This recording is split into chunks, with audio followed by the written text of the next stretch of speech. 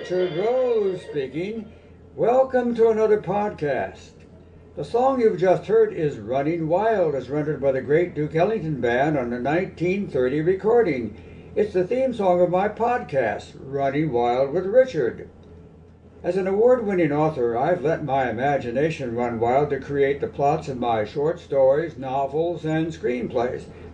And if you have some goal you want to achieve, well, heck, give it a try, and I'll bet you can get the job done. It's Veterans Day, and as a veteran myself, I always pay tribute to the men and women who served and are now serving our country. Some of my previous Veterans Day podcasts dealt with my service in the Army Security Agency from 1954 to November 1957, most of which time was spent with a small detachment on the east-west German border. On this blog, I want to honor two World War II veterans, Jack and Don, who I knew during my 4 years in college before I enlisted myself. This began after I graduated from high school in 1950 in my hometown of Kokomo, Indiana. Needing a summers and holidays job to help finance my education at Wabash College, based on my art classes that I took in high school and my skill as a cartoonist, I was hired as a draftsman at the H&K Sign Company that manufactured plastic signs for local stores. There I joined 3 other draftsmen that included Jack and Don.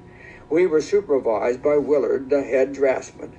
Our job was to draft the letters and images for the signs that clients provided with sketches. While there, I learned that Jack had served in the Navy on a minesweeper, and during the Battle of Okinawa, the largest amphibious Pacific Island assault in World War II that began in April 1945, his ship was hit by a kamikaze plane. Many of Jack's shipmates were killed by the explosion, and Jack suffered a severe concussion. Don saw combat in the Army before he was taken prisoner in France sometime after the Allied invasion of Normandy on June 6, 1944, until his liberation after VE Day on May 8, 1945, he was subjected to harsh labor, putrid food, and frigid winter temperatures in a POW Stalag in Germany. It took a while before Jack and Don told me about their war experiences because, they regarded me as a teenage novice who needed a lot of help at my job, which I did.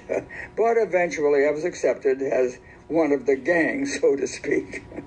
While we worked and chatted, we listened to Arthur Godfrey and other radio programs. Lunches were spent at a small diner a couple of blocks away where we fed nickels into a jukebox to hear bands like Harry James and vocalists that included Frank Sinatra and Bing Crosby. Occasionally, I would join Jack and Don at nearby Miller's Pub, and while they were having a beer or two, being under the legal drinking age, I still enjoyed their company with sips from bottles of Coca-Cola. Then there were times we went to movies at the Sype Theater and other theaters in Kokomo. Action, adventure, westerns, and mysteries were our favorites, especially if they starred Errol Flynn or Humphrey Bogart. Don and I also helped Jack build a small house for himself and his lovely wife. It is still there on the outskirts of town.